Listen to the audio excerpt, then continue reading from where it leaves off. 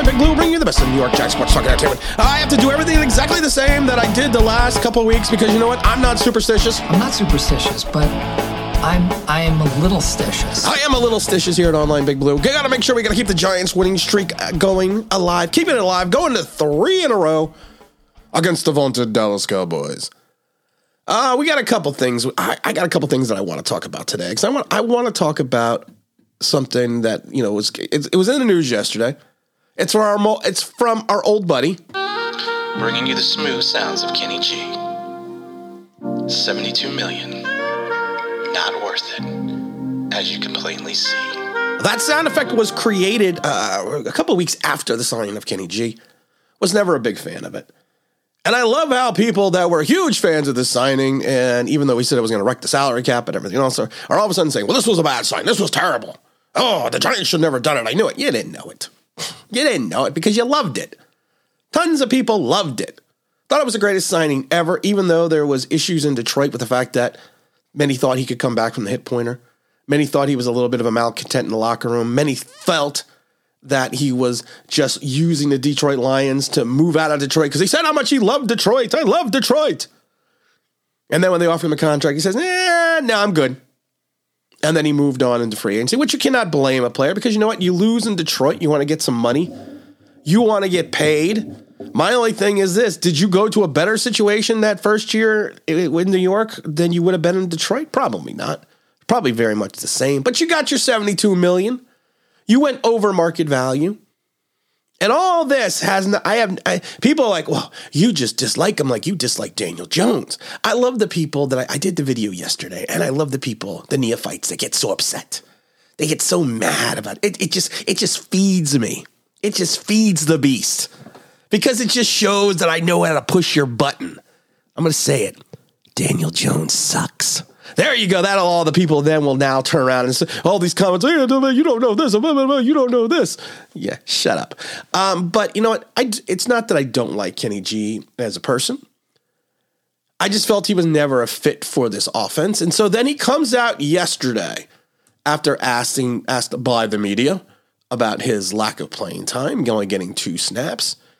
And he says, I don't like I didn't like the decision whatsoever, calling it a little confusing. Of course, I really don't agree with it or like it, but I can only control what I can control. That's coming to work every day, told reporters. I should be playing regardless. I mean, it is what it is. It's a business. I'm not here to be friends with the coaches. They are just coworkers to me. And then he came on to say, we're going to see how it goes. I came here to play. They're also paying me to play. They want to see more, I guess, or whatever situation on that end. I keep doing what I got to do so far as just coming in here each day. And I love it because Brian Daboll has come out and said before, Kenny has handled this like a pro. And he said Daboll's come out and said, it's a continuing competition at wide receiver. I've said it since when? I'm not being a jerk. I've said it since the middle of camp, right? It hasn't changed. It's going to be continual competition. That's what Daboll said. We're going to just keep on rolling guys and plays and guys that week that we think can give us the best chance, and other guys got to get ready as backups. All right, I agree to a point with the Daboll, and you can't sit there and fault the guy right now who's 2-0. Some will say it's a lucky 2-0, but you can't fault the guy that's 2-0. But you cannot sit there with a straight face and tell me that Richie James and David Wrongway Sills give you a better opportunity to win than Kenny G. You can't. I'm sorry. You can't. And I laugh because this kind of smells like Golden Tate. Now, we're going to get into that in a minute. We are going to get into that in a minute. But you can't tell me that. And I love it because I mentioned that in the comment yesterday, and someone says, well, production begs to differ. Okay, Kenny G, listen, Wrong Way David Sills got like 43 yards in 2 games. Richie James has barely cracked 100 yards in 2 games. Richie James has played well. Richie James has played about what I expected him to. 4 or 5 catches for about 50 yards, but that's what he's going to give you. He's been in the league for 5 years. There's not going to be many surprises with Richie James. You have a man that you are paying not 72 million because it's not guaranteed, like $36 million. He has shown that he has the ability. He's shown he has ability going back to Detroit. I've argued the point that a lot of that could have been playing in a dome. A lot of that could have been playing with Matthew Stafford. And that's what we're going to get to in a minute as well. And these are things that I find interesting. But to continuously say this is an open competition, that's great and all. But at the end of the day, you have to play your best talent. And you cannot sit there with a straight face and tell me your best talent consists of Richie James and David Sills over Kenny G and Darius Slayton. You can't. You can't tell me that talent-wise. They may not fit in your system. They may not fit in your philosophy, which is fine. But you cannot tell me talent-wise they are not better. I've said this before. You are an undrafted free agent for a reason. You are on the practice squad for 3+ years for a reason. You were let go by your former team for a reason. And that reason usually is they did not believe in your talent. So you can tell me that continuity-wise, these guys give you a better opportunity to win in your mind. But you cannot tell me talent-wise that these guys are better than the people you have on the bench. I will even argue to the point that Kadarius Toney, who I was not a fan with when they drafted him, gives them a better opportunity if he is on the field for multiple plays than Richie James and David Sills. He gives you a better opportunity to have big plays. But the problem is, if you're not allowing him to be on the field, your offense is going to sputter. Your offense is going to average like 263 yards a game. Unless you have Saquon Barkley busting out huge plays and running the clock, because the offense is going to run through Barkley. Plain and simple. It's not that difficult. And then I love the people that come out and say, well, this is a poor message. His messaging is bad. He shouldn't be talking like that. These are people that probably have never played anything competitively. These are people that have probably sit on the sidelines or playing no sports or play tennis or golf or shuffleboard, and will try to tell you that as a professional athlete, as a competitive athlete, you always want to play. You always want to be on the field. It doesn't matter if you are making $100 or you are making $72 million. There's never a right way to say, I do not believe in what the coaching staff is doing. I do not believe that this talent is better ahead of me. There is no right way to say it, but it comes out. And what happens is when it comes out, the media, the fans attack that player. Now, Kenny deserves to be attacked because his play has been putrid. But the problem is this. You attack the player. You're attacking the guy that just a year ago you were creaming over, that the Giants signed, and how we were going to go, we were going 15-0 or 15-1 or 15-2. We were going to Super Bowl. And now that he did not fulfill your expectations, you are now sitting there and bashing him for saying that he wants to play. He wants to contribute. He wants to be a part of the team. And you're bashing him for that. And you're looking at it and you're saying, well, you know what? He is allowed to be frustrated. Because the Giants have had some whoppers in reference to free agent busts. People forget about Carlos Edmonds. We got 5 years, 16 plus that didn't do anything. You got JT Thomas I remember back in the day that did nothing for this team. And those were big contracts back in the time. You had LeVar Arrington, which got $7,049,000 coming off that injury. Again, he only played a couple games before he got hurt. You got the big Nate Solder fiasco. But we've had some bad free agent signings in the past.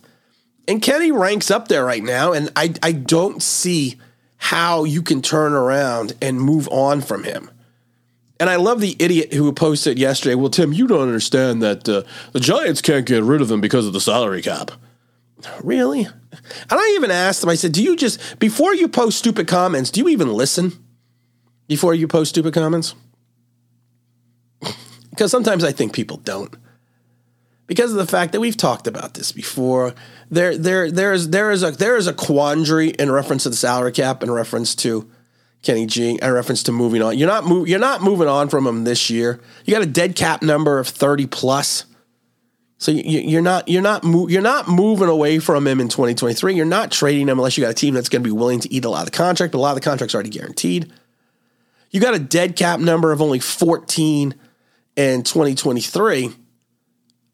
But, it's one of those things that, are you really going to eat $14 million of your cap space, which right now he accounts for 9.53% of your cap space in 2023.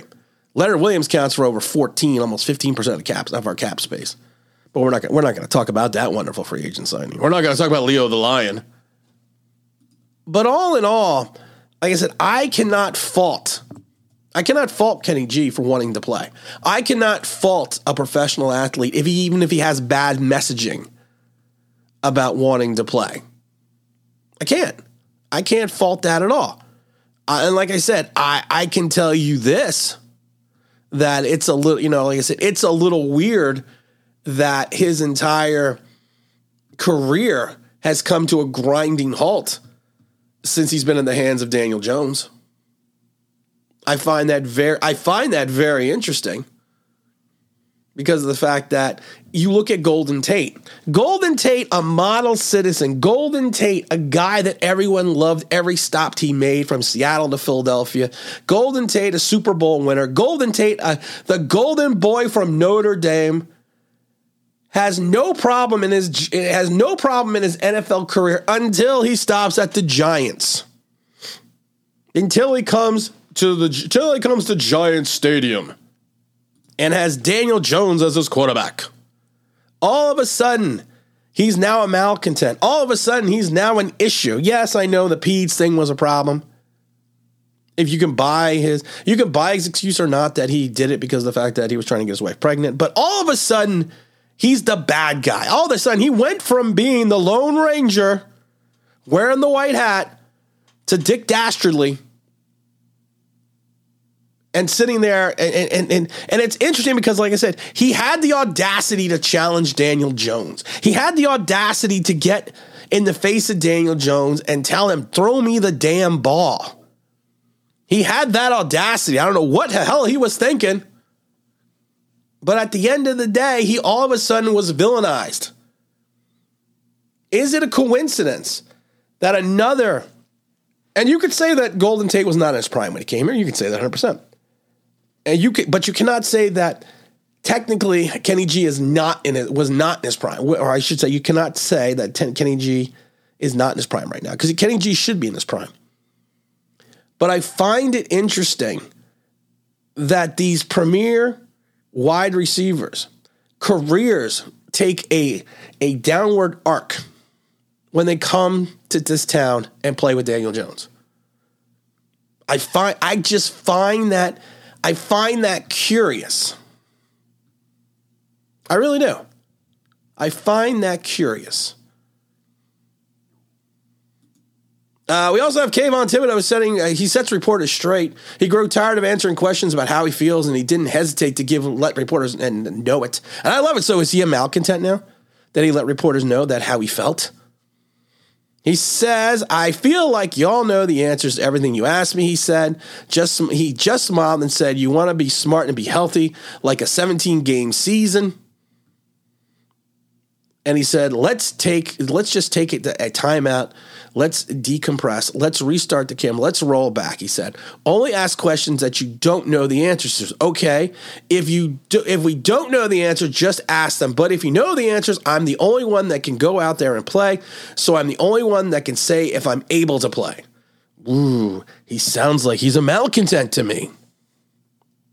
Or is it just a guy who is tired of answering the same questions about when he's going to play? And again, these are always questions from people that never played the game, that never suited up, that never strapped it on. I'm not trying to say you cannot give a good analysis of a team or a game or something else if you haven't played the game. I'm not saying that whatsoever. But when you repeatedly ask the same questions to the same guy who wants to play, who wants to be on the field, And you repeatedly ask him, when are you going to get on the field? And he's like, dude, when I'm healthy, when I'm ready, I'll play. So does that make him a malcontent? Does that make him a Kenny G because of the fact that he wants to play? No. People are saying, well, that's just him because he wants to get out there. He wants to play. He wants to show what he can do because he's a rookie and blah.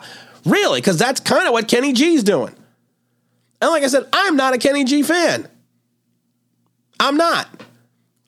But I believe that if you want to be honest and you want to have an understanding, you don't sit there and tell the team, yes, this is a daily competition, which I'm fine with. It's a little college for me. But you don't tell the team this is a daily competition, but then don't allow the persons that are in the competition to compete. That's a problem.